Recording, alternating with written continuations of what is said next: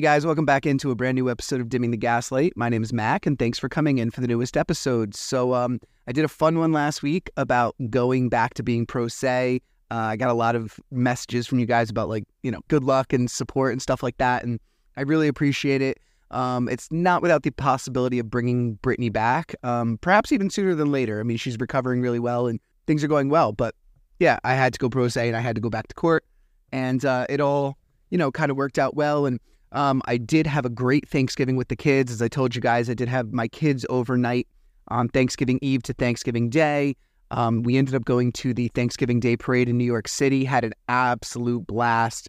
So many great pictures and fun memories. And my son even said, it was really cute because, for a long time I've gone without having my kids on the holidays. And Thanksgiving morning, my son was so excited and he rolled over in bed and he kind of poked at my back and he goes, "Dad," and he pointed to my window where the light was and he goes, "I made it." And it was funny because that was his way of saying I was so excited to get to Thanksgiving and go to the parade. And he pointed out the window and said, "I made it." And I kind of had the same feeling as he did. I made it, I made it to the holidays with my kids overnights, and it's just so exciting for me. So that's all really great. Like I said, court went great. I am getting a lot of outreach from you guys about helping organize your evidence. I gotta say, it's a little overwhelming. Maybe I didn't plan on how many people would ask me to help them organize their evidence. I'm thinking about charging a rate to do it. I'm sorry, but I know Brittany said we do it pro se, but the amount of outreach that we've got, I don't think that's even possible.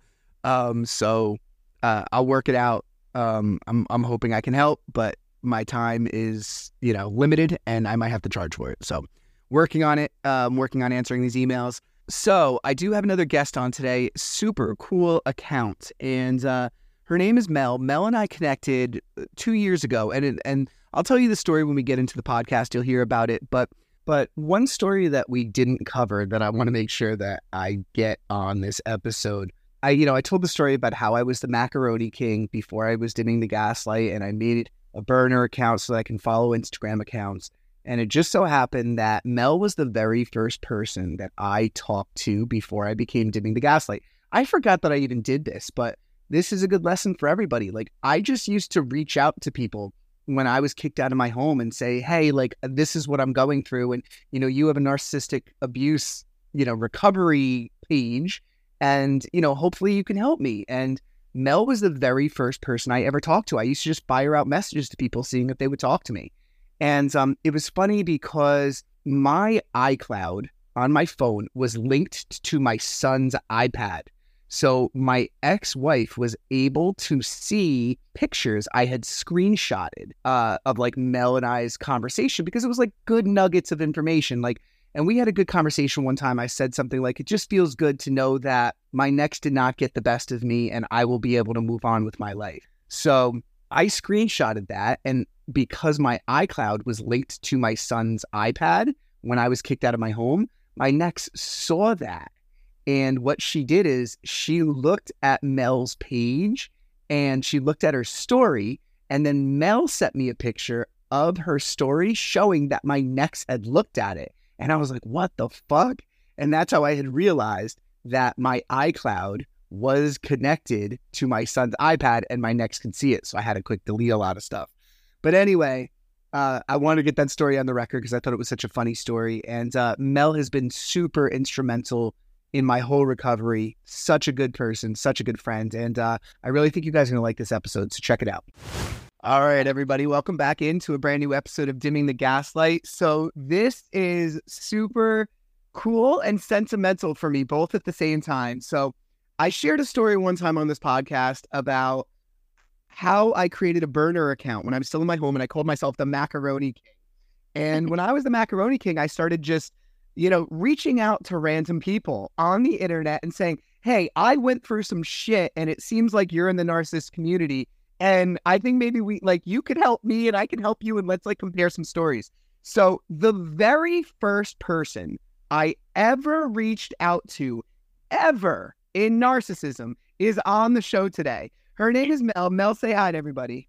Hi, everybody. How's it going? Yo, it is so fucking cool to have you here. It's kind of weird. I selfishly collect interviews of people that I admire, almost like chapters in my diary. And this podcast would feel so incomplete if I never had you on. Thanks. I appreciate it. You hold such a special place in my heart because you were the person who was there for me. Well, I mean, we were there for each other. Yeah. I was going through my first restraining order and I hadn't seen my kids at the time in like 40 plus days. And you were going through your shit and we were bouncing stories off of each other. And like, you were my very first support system. So thank you so much for joining me today. Like I said, this podcast would feel so incomplete if you were never on. It's been a long time coming. We talked about it and then I was like, I don't know if I could. Yeah. You know, it's funny. I remember when I said, I was the macaroni king, and I remember running it by you and saying, I'm going to start a podcast. I'm going to call it Dimming the Gaslight. And I'm like, would you ever be on? And you're like, fuck no. I will never be on that show. I'm never going to tell my story. Fast forward to 2 years later, and here we are. Here we are. It was 10, 11 o'clock at night, just a couple weeks ago. And I was like, okay, I'm ready. I'm just ready to tell my story. And not that I wasn't telling my story, like, in texting or with other people in, Instagram world. And I had created my anonymous page. And what is your anonymous page while we're on that? It is NARC, NARC dot. So it's narcissist, but after the NARC, it's a period. And then _survivor. Okay, so NARC period assist _survivor. Yeah. Right. So that's you on Instagram, and it's a great page. I've been following it. Like I said, I mean, probably the first page I ever followed. So I wanted to bring you on the show because, I mean, let's be honest. You and I, we were talking day in, day out, 24 hours a day, around the clock. But I want to get kind of a refresher on your story because my oh my, how far you and I have come. Very far. And I hear the puppy in the background. I don't know if y'all can, but we have a new puppy, so she gets vicious on the backside. She's so cute. She's like 3 weeks old. She's running around, so you might hear a little whimpering in the background. I'll try to edit it if I can. So shoot, where did your story get started? My story started with moving back to the West Coast. I had been living all over the world, and I decided to go back to Oregon and live with some friends and just kind of live a peaceful, what I thought would be a peaceful outdoors. I love to fish and hunt and just be a hike. I don't know, just kind of be one with the earth. And I just wanted to live this like peaceful, simple life. Again, I moved all over the place. You know what I mean? I've just been everywhere. A little bit of a military background. So running around and, you just get to a point where you're like, man, I just want to kind of chill. So my story started in Oregon and a small area, beautiful outdoor area.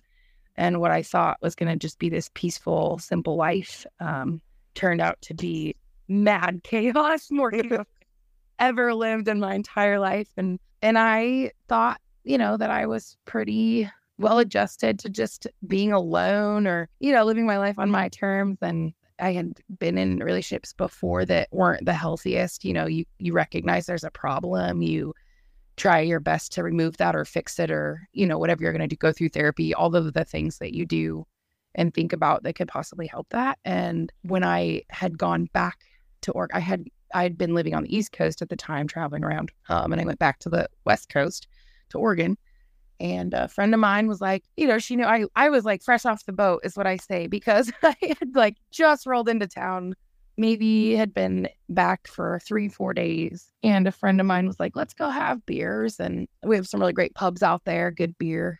And thought, well, we'll go out for a beverage and some dinner and just, get my mind off of things. And she's like, oh, I want you to meet this guy. And I was like, sounds great, but in my head, I wasn't thinking I want a relationship or anything. I've always been pretty independent and just hang out, Yeah, and you said you were like kind of chilling after the whole military background. So like, yeah, it doesn't sound like you were really even looking for a relationship at the time. No, not at all. I wanted nothing to do with it. I'd been married and divorced before, and I hadn't been in a serious relationship since my divorce. I was probably single for 4 years. I mean, you have the casual, like hang out with people or go on some dates, but not like live in or any type of things like that, So So your friend wants you to meet this guy.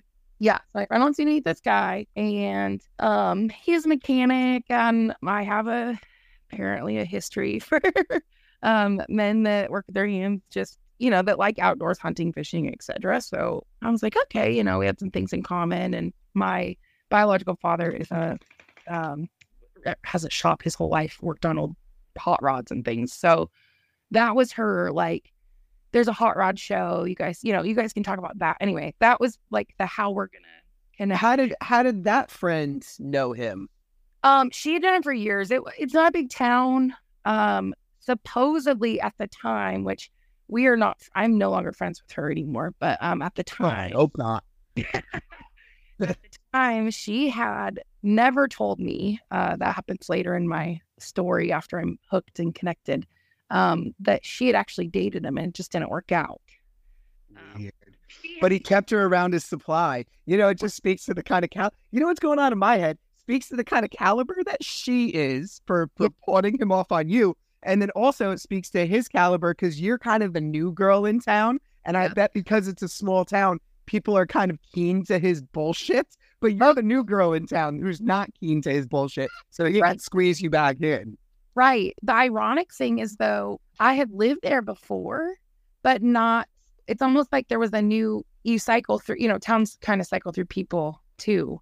So I hadn't been there for a long time. And I'd also, grown up and gone away. Like I didn't still live the same lifestyle that I did, running amok and whatever, you're young, everybody's young ones. But, I had grown up and gone away and created a life for myself and a career. And, you've done things with your life. It's just a little bit different. Right. So I was, I knew enough people. He didn't know that though, and I don't know what she had told him about me. The creepy thing for me was that she had sent him a picture of me before we'd met, and I didn't know that until that night. So that was like, what? You know what I mean? Like, you're just kind of like, well, that's weird to me because I didn't have a book or social media. I just wasn't a big social media type person. So, and what were your like initial interactions with him like? So my initial interactions were like super chill. It was like I've a little bit of the background that I come from, like a food and beverage industry management. So talking to random strangers and creating connections with people is not an issue for me whatsoever. I'm very social anyway, so it wasn't awkward. I can make it fun, and that's just my personality is very open and out there.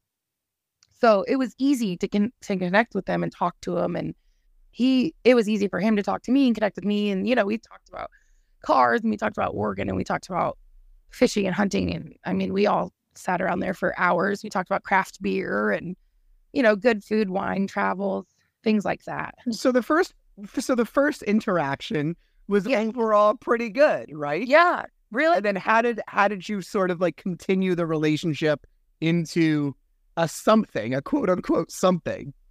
Well, we just kind of texted, we just started texting, and it would go from, good morning, beautifuls, and good night, and those kinds of things to, hey, do you want to come over? Things like that. I knew he had 2 kids, which I think is always funny because when I listen to your podcast or any of the ones I listen to, it's always the kids. Like they get us the kids. Yeah. I can't have children. So for me, it's always been an easy connection with children. I just because you have that maternal instinct, and I'm sure you were great to his kids. Yeah, absolutely, very much so. And he had 2 girls, and I mean, like I said, I moved to settle down and calm down and not live a fight or flight life, because that's really what you do live when you're a military spouse. Or for me, it was just easy and calming. So one of the things that I learned later, but I didn't really understand at the time, because I tend to be a fast mover too, because I'm just like, I've lived all over. I've done a lot of things. We're not getting younger, so let's just do this or not. You know what I mean? Like, that's just kind of my... How many, like, I'm sure it was only months. It wasn't years. I know my brain. I know too many of these stories. How many months was that when that happened? It wasn't. It was like 2 weeks. I know. He wanted you to like take care of the kids, didn't he? He was like, hey, do you want to go have drinks and dinner? And we'll catch up. And I'm like, yeah, sure. Before dinner even gets to the table, he's like, so I'm not getting any younger. And he's like, are we going to do this or what? Because I really like you. And he didn't say it that rough. You know what I mean? Like maybe not that straightforward. But basically, that's the gist of what the conversation was. And I was like, what do you mean? Are we going to do what? So when he said, are we going to do this? Yeah. Was this like, are we going to be boyfriend and girlfriend? Or did he propose to you in 2 weeks? No, he did not propose to me in 2 weeks. Thank goodness. But it was, let's be boyfriend and girlfriend. And that's why I think I was like, what do you mean? What are we going to do? Like, you want to get married tomorrow? Because that's too fast. But, you know, I don't know because I have a dad who moved very fast in all of his relationships. So I don't put these two things together, though, until later on in my story. Well, that's part of the love bombing stage for sure. Absolutely. And I didn't understand it. So I don't know, just for people's reference, but if I'm ADHD, I'm learning that there's so many similar traits. So sometimes they can be mistaken for each other. So like here I was questioning, am I a narcissist? I'm not, but I am ADHD. So I tend to just kind of like, I don't know, move fast or, you know, some of those traits are things that I do.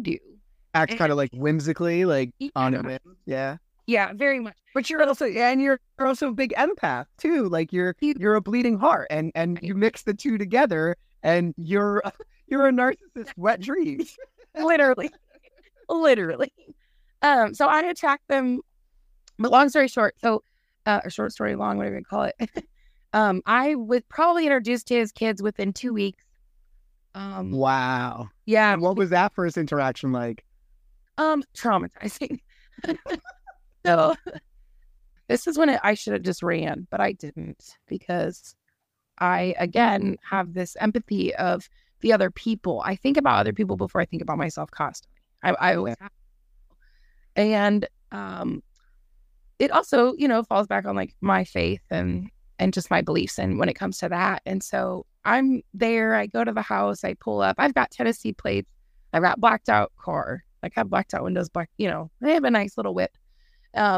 You see it, it doesn't belong in a tiny agricultural town. You know what I mean? Like, it attracted a lot of attention to the street because my car, within 10 to 15 minutes of me being at his house, ended up on one of those lovely Facebook gossip sites. Oh God, I can't stand the Pleasantville one. So this should have been my first clue. There's a problem, but it is what it is. So I am there. I meet his kids. I thought it was weird that we didn't go to like a public place, that I went to his house, but. Well, let me ask this important question. Yeah. Did you know his ex-wife? No, apparently he wasn't married. They were just together. Okay. Well, did you know the baby mama? No. Where was she? Or are we putting the cart in front of the horse here? No, you're good. Yeah. He lived there. I didn't know that she was around, but she apparently knew who I was through the grapevine, so to speak. But I didn't. Of course. Yeah, of course.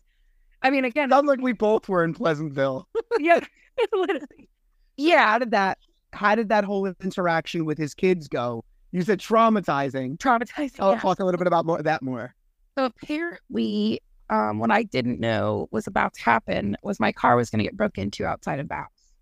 So we were in the house and we hear the dog, because he had a dog, start barking really loudly. And I had only been in there for maybe 15 minutes. I'd been to the house, if that. We go outside and I kind of expect the car. Well, it's dark, you know, by now it's darker in the evening. It was very strange. It was like they tried to pry in where the door, like above the door handle.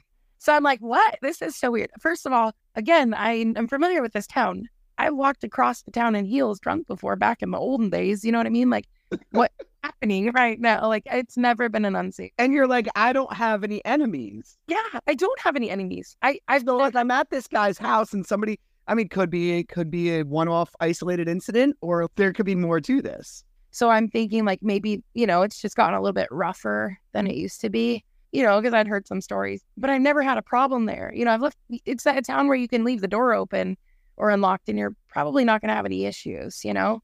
So I'm like, what? And he's acting shocked. Okay. That's the crazy part. I feel crazy. And I'm like, I don't have any enemies. And it's almost like then the kids were like chiming in on it, which they're not going to say anything, even if they thought it was his ex, another girl that he had just been seeing. Yes, I'll tell you that in just a second. But my brain is like, what is happening right now? I don't know anybody here that would ever do that to me, and I have no enemies here. So, I mean, you always have enemies you don't know about, I guess, but like, it doesn't make any sense.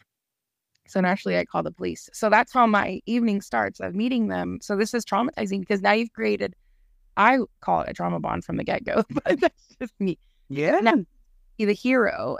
But it was just a very like sickening feeling in your stomach, and you're like, what is going on? And then you don't feel safe. But then there's somebody there that's going to make you feel safe, right? So then that creates a bond. So that was like the initial red flag. Did the red flags sort of start mounting on each other? Yeah, I think they more so just started mounting on each other. So we go, we have a good time, whatever. We put it behind us. And I'm like, well, I'm a firm believer in the Second Amendment. So I wasn't totally scared, but like, I was good. I was going to be okay. I've traveled all over the world by myself a lot. I'll be fine. But it was just very like, this is odd. Like, I wouldn't walk by myself at night now because who knows what's going on or who I've pissed off. We go to dinner. It's a great, the great rest of the night, right? But I don't stay the night because I personally, no matter what he was going to say, which he didn't say anything, but I wasn't comfortable with that. His kids are staying there. I don't think it's appropriate, back. I'm not working because I like just moved there, right? So I had an interview the next day, but nothing crazy. So I was like, oh, I'll bring myself to the interview, and then maybe I'll say, hey, let's have lunch or something. And he works just down the road from where I was interviewing. I'm in this mode. I'm ready to go. And I get a text message and I don't see the message. I see my car license plate and back end pop up on a picture of one of my cousins sends me. And I'm like, and it's a Facebook screenshot. So my car is in Facebook gossip. I'm like, what? And I read it before I walk into that interview. I didn't bomb the interview. Thank God I was able to get over it. But I was like, what is happening? I've been in town for maybe, 4 weeks, like total at this point. It just, you get this uneasy feeling. My car gets broken in. So I'm thinking, okay, well, maybe it's just somebody's broke into my car and they're putting it on Facebook, right? Nope. So then I get the next screenshots that I get. I'm in the interview. I go through my interview. Everything's going. I get more screenshots. I don't see them until I get out of the interview. But through the entire time that my phone's going off, I'm freaking out because I can see that there are screenshots of comments. Well, I learned that when I get out of my interview, I finally look at my phone and all of those comments are like, she just moved to town. You need to leave her alone. Da, da, da. Like, it's going on and on. And this girl, names to not be said, and somebody that I deal with for the next 5 years of my life, by the way, one of them starts talking crap about me. I don't know her. I do not know her. I've never met her in my life. Ironically, though, she was also from Tennessee, and I had ended up in Tennessee a couple times. So I'm like, what is happening right now? Like, I don't know these people. They're talking crap about me. They don't know anything about my life. And they're like talking about how I just came to town and I'm stealing people's man and blah, blah, blah. Like, and they're just going on. They're just trash talking, for lack of a better word. It's just ignorant. They don't know anything about me. What what's funny, and I'm just kind of paraphrasing here because I'm not on it, so I don't know shit about it. But I think like there's certain Facebook groups out there that like kind of put men on blast, and women can sort of like, hey, yeah, I dated that guy and I dated that guy, and you guys can all like, I've heard about this, that you guys can all like comment on this one guy. I know that I'm not on there, thank God. No, but yeah, like, so I've heard about that, and like maybe he's kind of got a bit of a reputation, and then you're the new girl in town, but it speaks probably to your character if you're hanging out with him, according to these other gossip hounds. Absolutely. And you're 100% correctly. So that's when I wasn't on Facebook, you know what I mean? So like, and I still didn't get on Facebook at that point. Like, I had gotten rid of Facebook. I don't know. I'd probably been Facebook free for maybe a year or two, I want to say. It was always drama. And here you are being put on blast, and you're like, the fuck did I do? We got to move here. Literally. And I'm like, I have only been here for like, less than 30 days. I don't even work yet. And God forbid, but that's going to affect. When you left that job interview, did you go to him and be like, what the fuck is up with these comments? Yeah. So listen, I'm trying not to be the crazy girl, but I am I have a backbone. I have no problem being like, WTF, you know what I mean? Like straight up, I don't know if I can swear on here, but like, what the Yeah. fuck? I know you do, but I just like. So you confronted him on it or what? Absolutely. And I'm the asshole that said, hey, are you free for lunch? And he's like, yeah. And I'm like, cool. And I'm like, I'm going to leave this particular place, which is only like a block from his work. And I was like, I'll just walk down and we'll have lunch. He's like, we'll grab a sandwich and drink and meet in the park. And I'm like, sounds great. So I walk to his work and meet him kind of like by the corner. And we walk to, there's a park just down the road. So we walk there and we eat. And I was like, how am I going to say this without being crazy? Because my initial reaction was, I don't know what the hell's going on, but I don't want anything to do with it. Maybe this is just a misunderstanding. The thing that caught me off guard was that he noticed that something was wrong right away. So he's like, are you all right? And I'm like, not really. And I was like, we just need to visit about this situation. And I was like, my car for one. And he's like, oh yeah, I got a buddy that does auto body. I'll have him look at it. I'm like, and that's not what I'm talking about. I'll take care of my own car. I'm not worried about that. And I just said, listen, this is the messages I got from my cousin today. And I want to know what this is and who this woman is and what's going on and what am I walking into? You know what I mean? Like, did you guys just break up? Have you been broke up for a while? Well, according to his first story about this, they had been broken up for a while, but she just couldn't get over it. And, you know, she was in a bad place and she had been through really bad relationships before. So then I'm like, what is happening? You know what I mean? Like, still to this in my head, I'm like, what is happening? Because his words were still not matching actions. And like, what? Well, and it's like Narcissist 101 that she just can't get over me and, you know, like that kind of shit. And yeah, so like, that's the explanation he gave you? Right. Yeah, that was literally the explanation he gave me. And he's like, we're just friends, you know.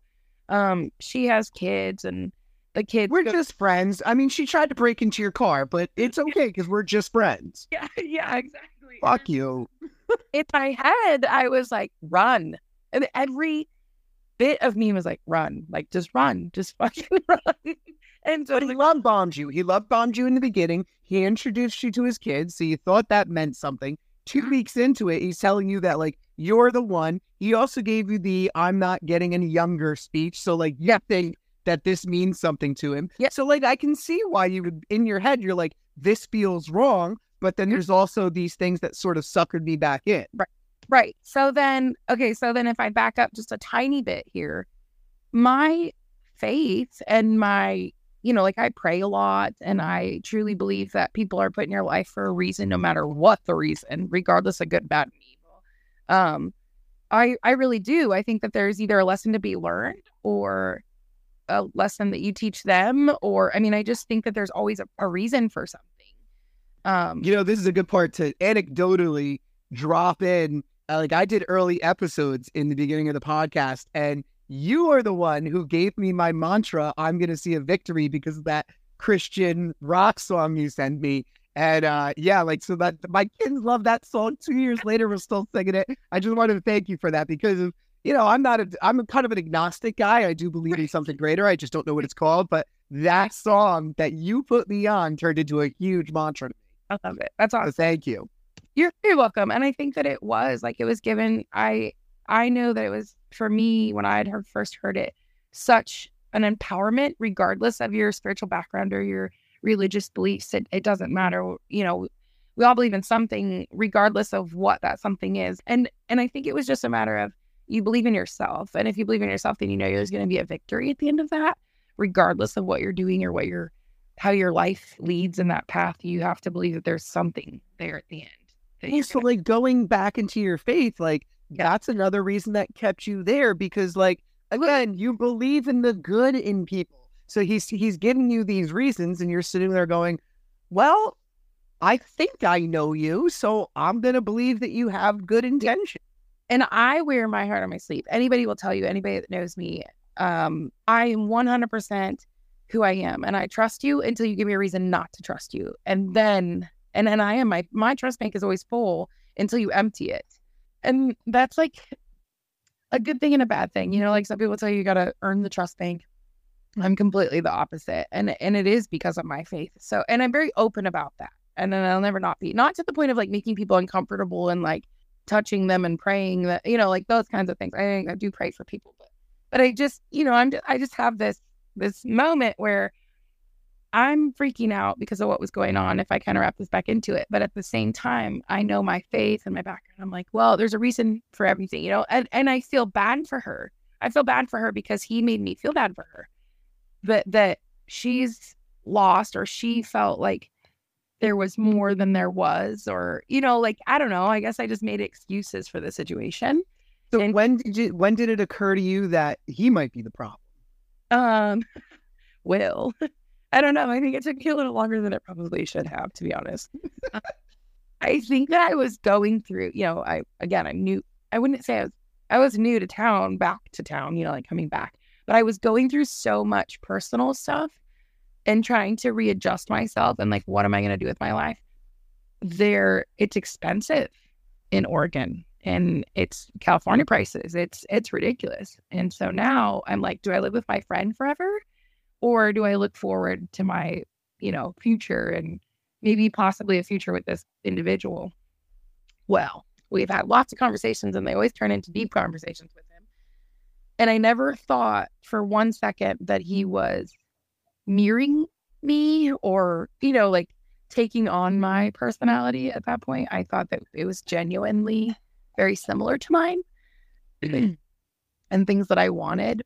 But what I didn't know is that he had asked other people about me at this point now. So he knows I've been there before. He starts talking to my friend at the time about what I want in my life and whatever. And then that is what he starts creating. Why didn't he talk to you about that?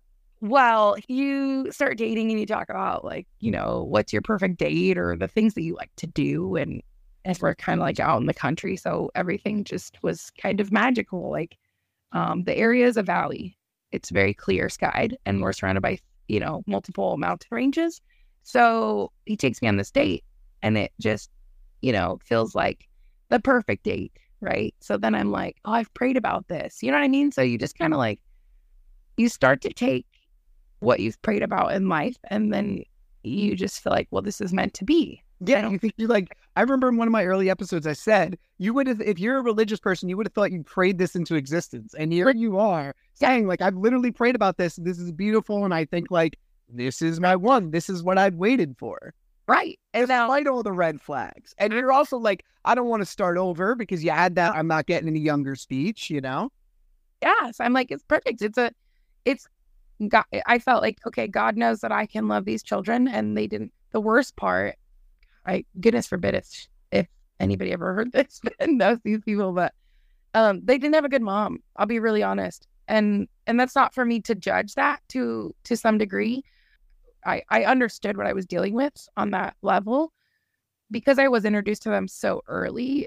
She wanted to meet me right away, which was perfectly fine. And I'm sure she, based off where she worked and who she knew, she was able to, kind of ask around and figure out who I was and what I was about, to where she could feel comfortable with the girls.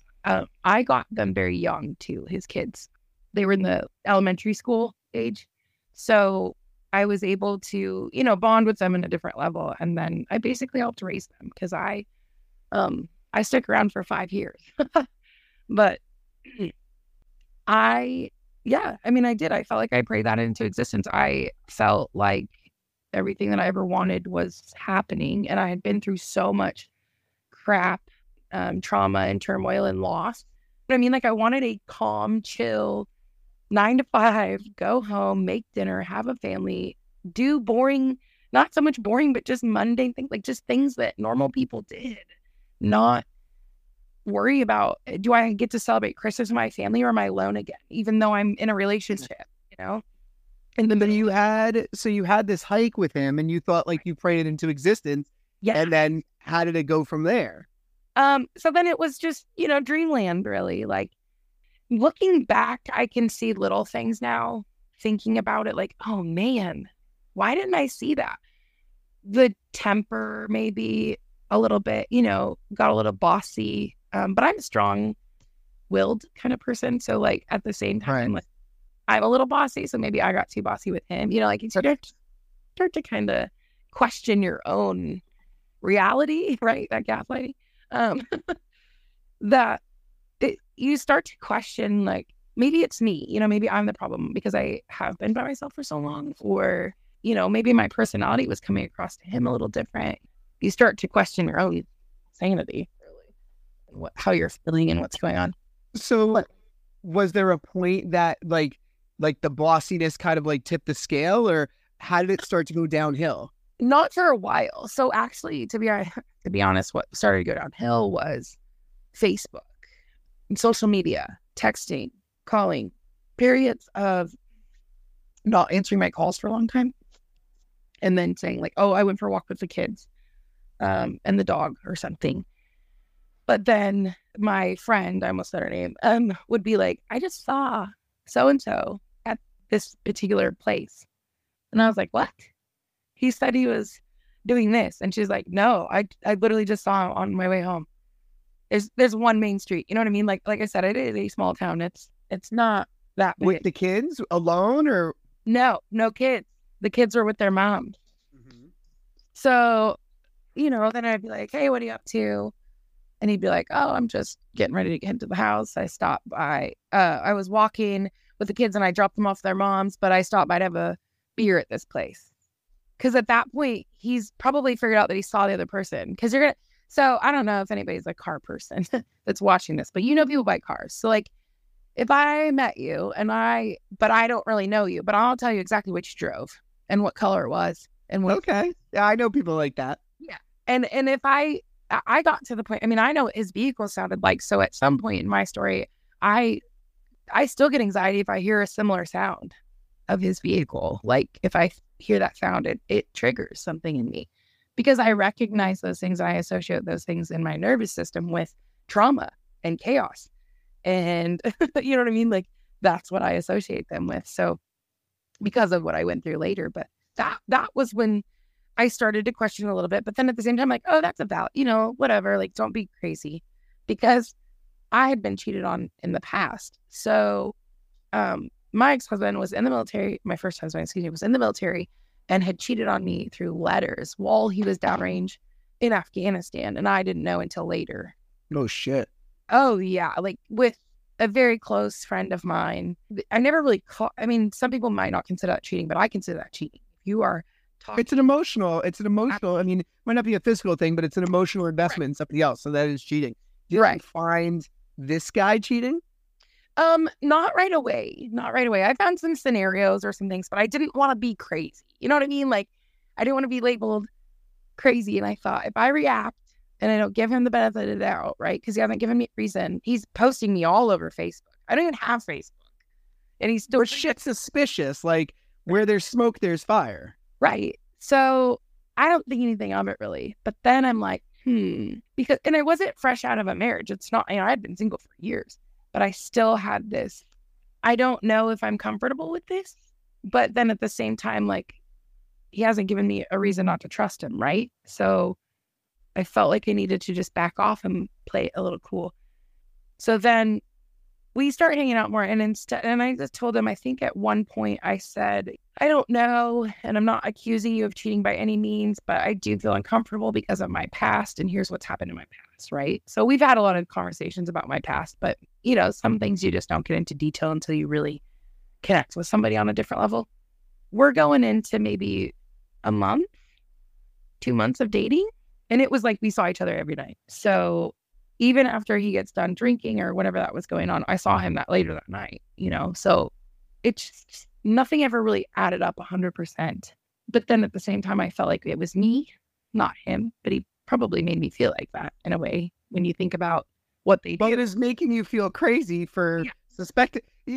A true form of gaslighting is making somebody feel crazy for suspecting something that turns out to be true. Oh, I could talk for hours because you've heard my story.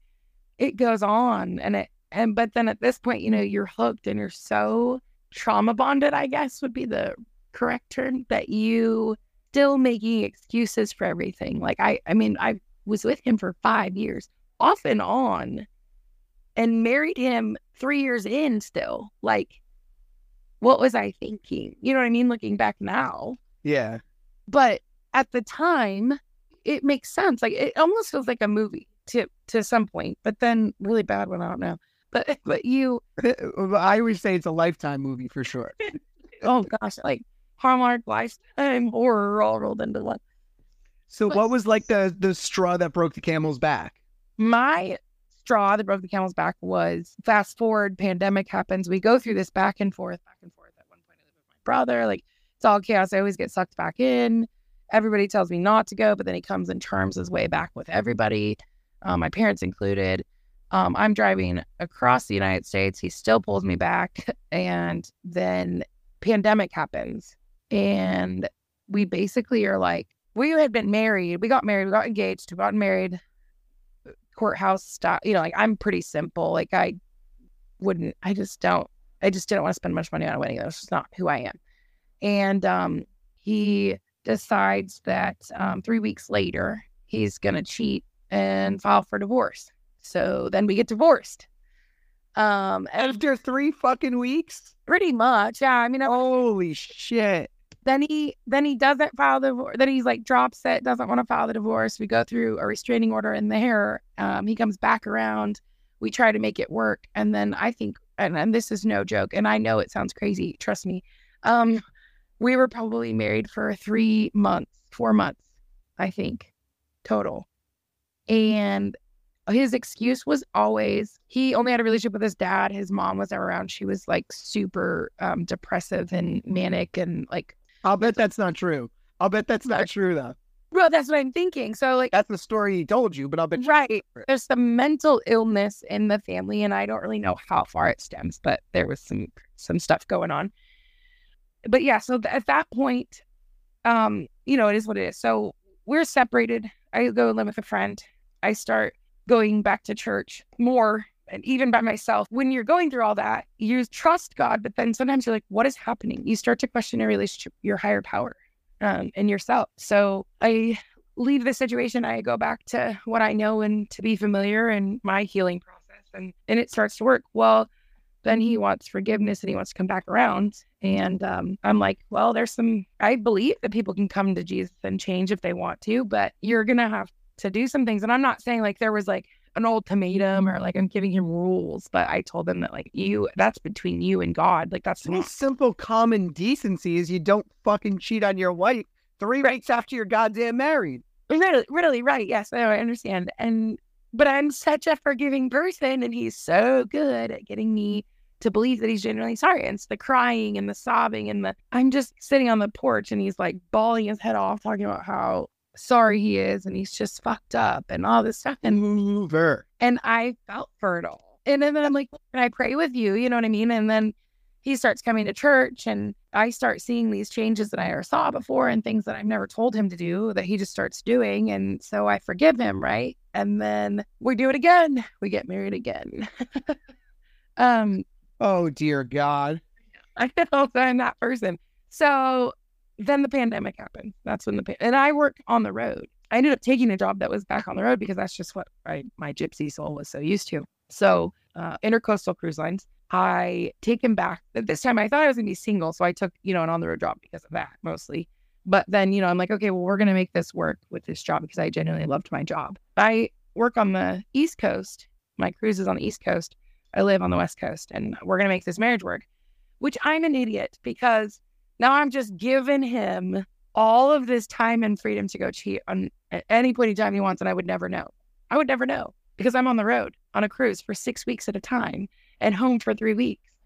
But I want to believe that I live in a small enough town that somebody's going to say something. If you see something, you say something. That's not the case. They saw the kind of car he drove.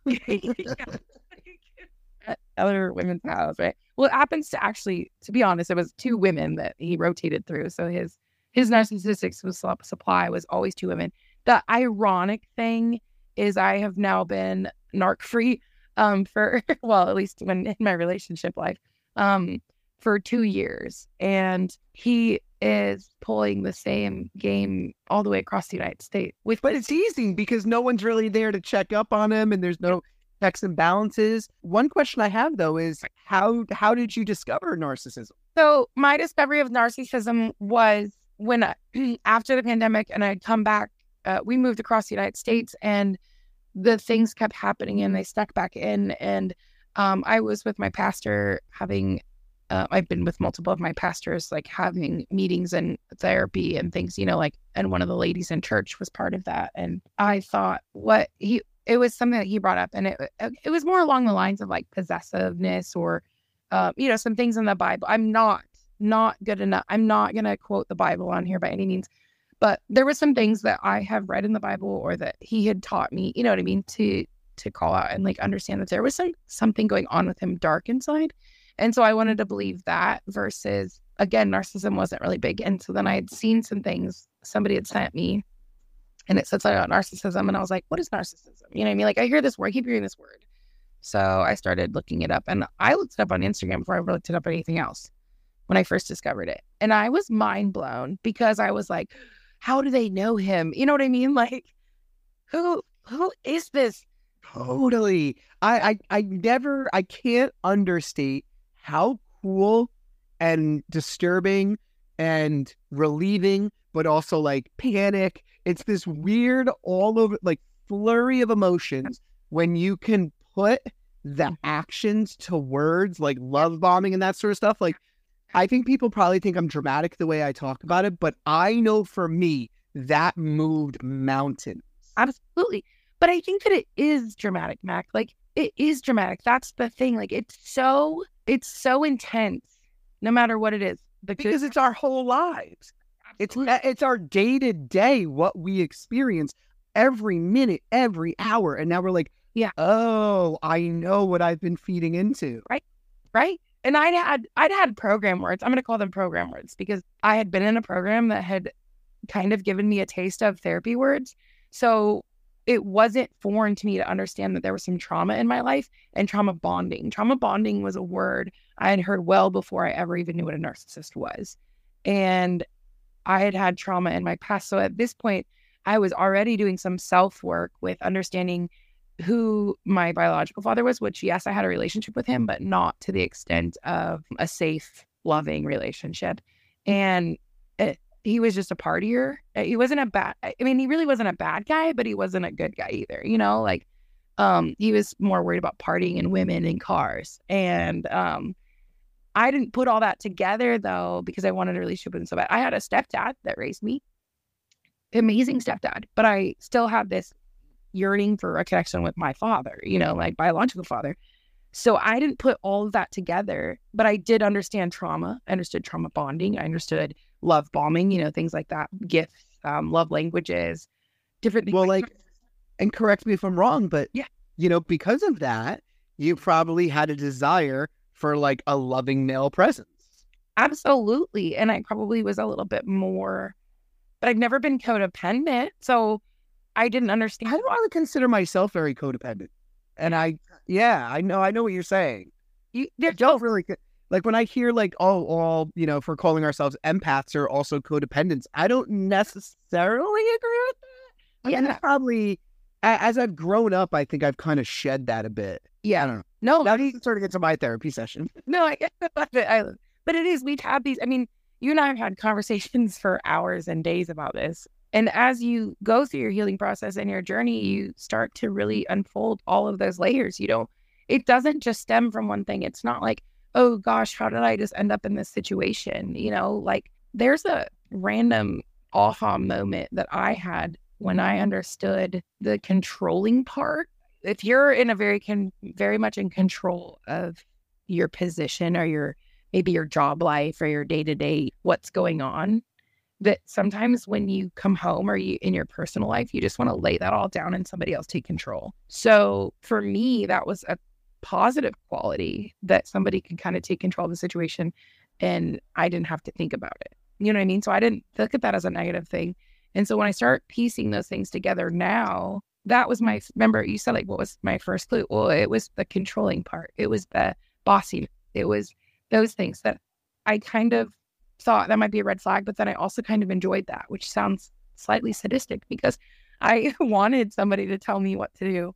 I didn't want to have to think about it because I've always been in so many power positions or where I'm the person that they come to and like, okay, what are we doing, Mel? You know what I mean? Like, what's the next move? What do we got going on? And my doctor now, and I'm going to say my actual doctor, which is so ironic to me, not my therapist, calls it fight or flight mode my whole life.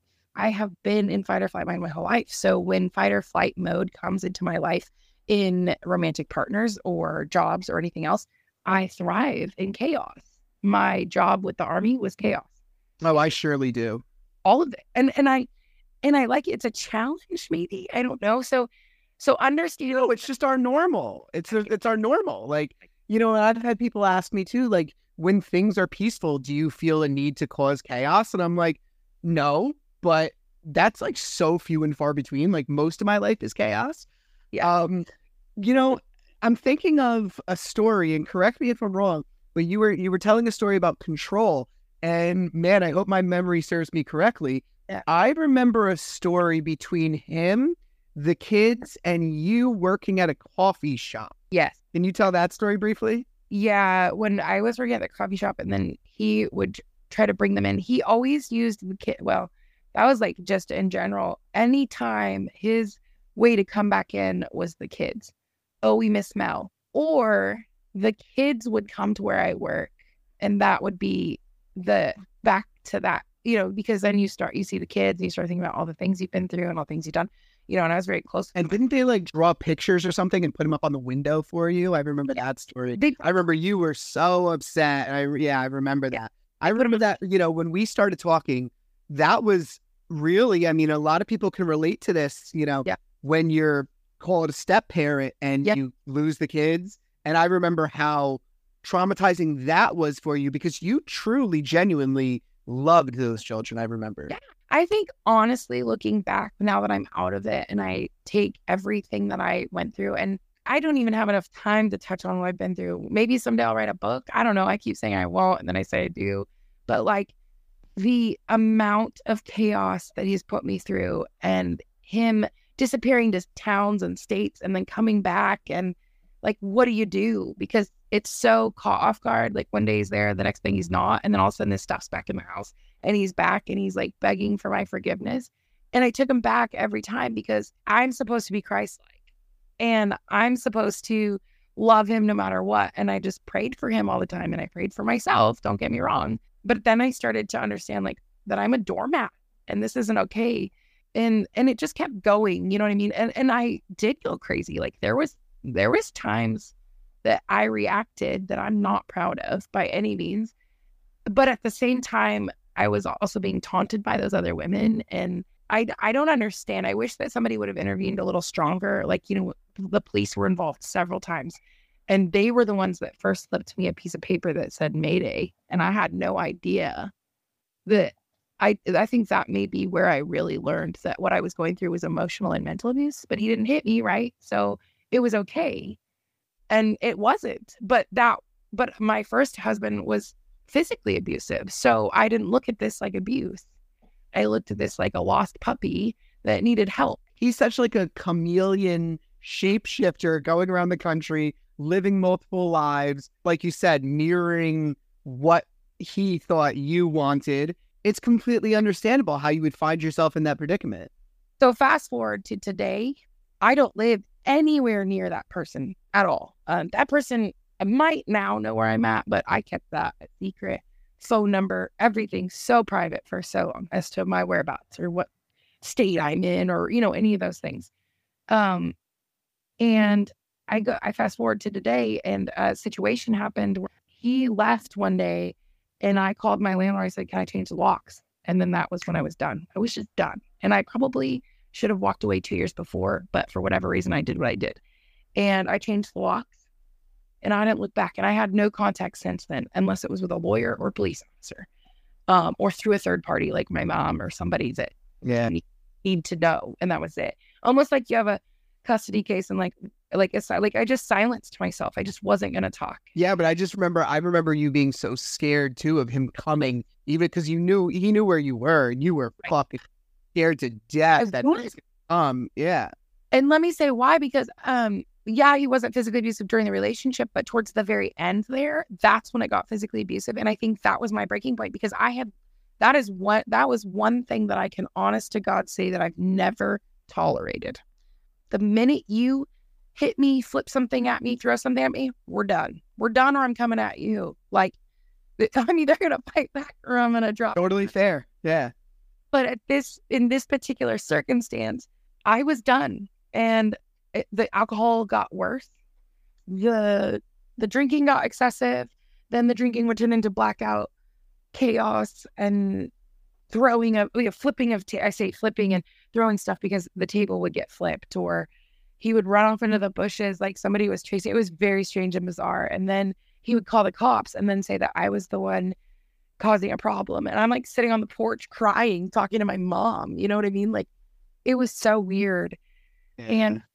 And the kids weren't around because they stayed with their mom when we moved, and during the pandemic, they were just around when the court allowed them to be basically our visitation time. So, all summer or things like, and they were older at this point. Like, they were young when I got them, and now they're 18 and grown and out of the house. I pretty much helped raise them. I stuck around probably for them, really.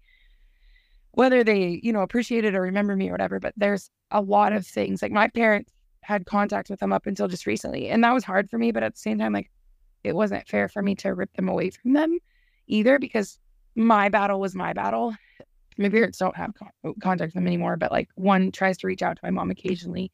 She never responds, and I'm sure that breaks her heart too. But there was this point where most recently, the day that I messaged you, and I was like, okay, I'm ready to talk about this, that he had started dating one of my mom's friends or something weird. And I don't know how much, all the narcissists, there's so many different aspects of a narcissist. In this particular case, this kind of narcissist that he is, and I couldn't even tell you he's like covert or anything like that, maybe, but he targets close connections no matter what. He will get on dating sites, and he will do something like, maybe that's where we spend our first anniversary. That's where he's going to take that person on his first date. For sure. They recycle the same ideas over and over and over. Absolutely. And I don't know if that's for all narcissists or not, but like, I know. Yeah. I can remember. So like, when we were dating, my next said that she wanted to go see the sunrise or something. So it was like 5:00 in the morning, and I took her to New York City, and we went to like the George Washington Bridge, which connects New York to New Jersey, overlooking the skyline. And then I got blankets and coffee and breakfast and everything, and we watched the sunrise. Fast forward to when she gets with Fireman John, I see, the kids would bring their iPads over, and I would see that she was recycling that idea with her new boyfriend. I don't understand it, but I guess because we're not supposed to understand it, but it was, and it's creepy. That's when you start to realize the psychopathic way of it. And it was really hard for me when I first started. I mean, I'm not a doctor. I can't diagnose him. However, my therapist was sitting there telling me that I was right. You know what I mean? Like, that I was 100% right. And this with him. But then to some extent, my therapist was creeped out, and she started bringing up psychopaths.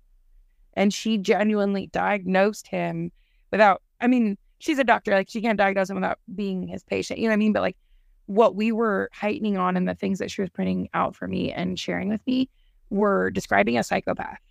And that's when I started to get even more scared, because what are they capable of? We see these beautiful, wonderful picture perfect families, and then all of a sudden the husband kills their wife, or the wife kills the husband. I don't know. You know what I mean? But like bizarre things. And so you never really know. It doesn't matter. There's no look. There's no certain look, Yeah.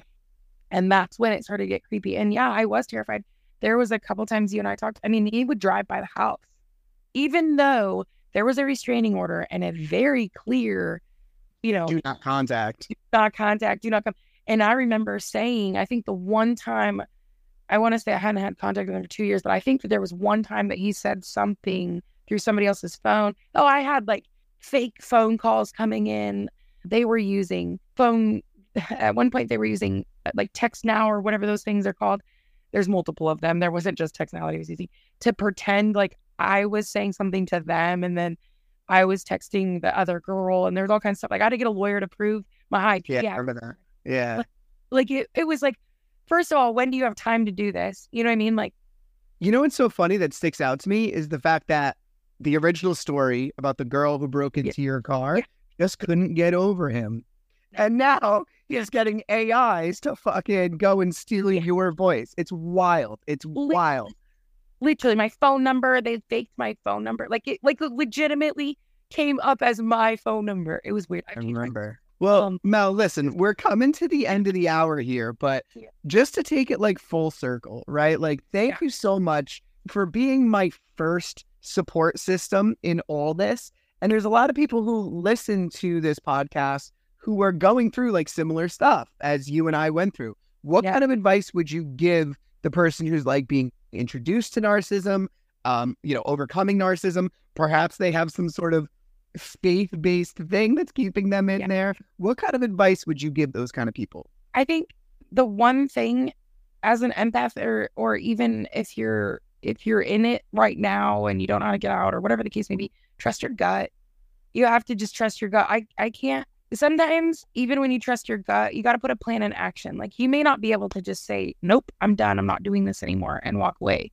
I know, I have amazing parents. My parents were able to support me in a way that I never would have thought. I thought they're going to be disappointed or upset or mad. And maybe you don't have that. Maybe you don't have parents, but maybe you have like a friend or maybe you have nobody. I don't know for people. Maybe you have an Instagram pen pal that you can confide in. Yeah, maybe you see my Instagram and you just reach out and you need some help. There's a lot of local resources too. There's more local resources than anybody can possibly imagine that I didn't even realize there was. And I'm going to tell you right now, put your pride away, especially if you're spiritual. God's got you. Allah, whoever it is that your person is, find that. Even if you don't maybe believe in God, that doesn't mean God's not listening. Good advice.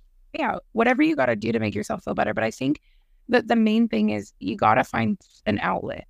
Therapy isn't for the weak. Therapy's for the strong. I'm 110% firm believer in that. I love that. I think that weakness is what you choose to make it. And unfortunately, some of us have been raised in families where we've been taught that you're not strong if you have to reach out to somebody else and your business is your business.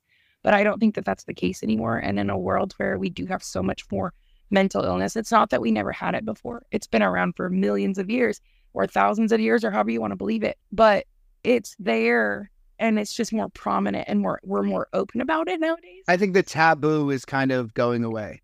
Yeah.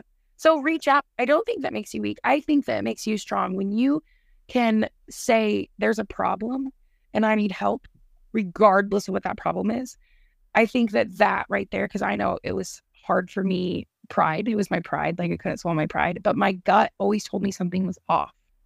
And maybe it's not. Maybe that is I to this day, sometimes my gut is off because of what I've been through and that trauma that I've been through.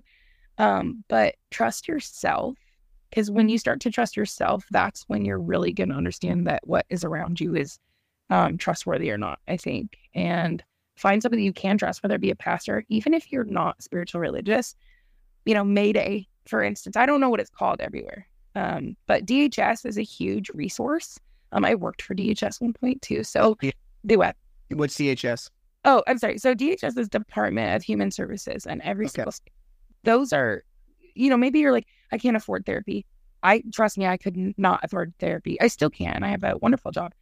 But DHS, that Department of Human Services, wherever it may be in your town, every single town or county has one in the United States, no matter where. I'm sure the police station could give you information on it. Yeah, absolutely. If you can't find it, that's going to be your number one resource to say, hey, I need some help.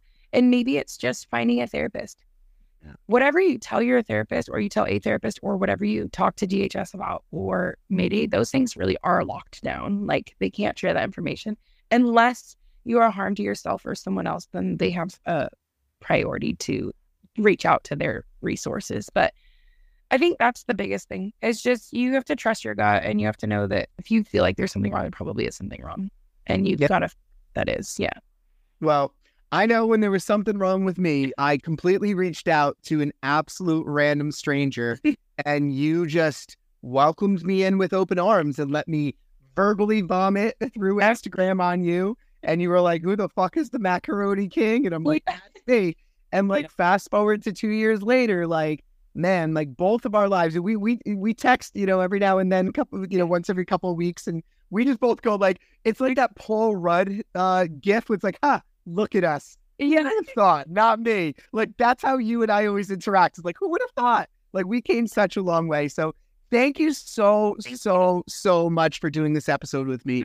Again, if you want to follow her Instagram handle is narc, NARC .ISSIST_survivor on Instagram. So if you guys want to check her out, you can follow her there. Reach out to her. Maybe she'll save your life like she saved mine. So thank you so much. I really appreciate you. Well, I'm sure I rambled a little bit, and there's so much more of the story, but I promise you, there's nobody's story that I haven't probably heard or lived through. Right. Yeah. I know, and it's been insane. So yeah, if you comment on one of my pictures in my post, I have some amazing followers that react to those too. So even if I don't see it, sometimes they see it. Yeah. I'm kind of small time. I've dropped off of it a little bit. I've just been kind of finding my work-life balance currently. Right now, I've got a lot of critters running around. So not kids, but critters. And I took a little bit of a break. I'm back and I'm there. So if you just need to reach out. Well, all it takes is a little spark sometimes to start a fire. Yeah. All right. Well, thanks again. Reach out to her on Instagram. You can reach out to me as well. And until next time, everybody. I appreciate you. Bye.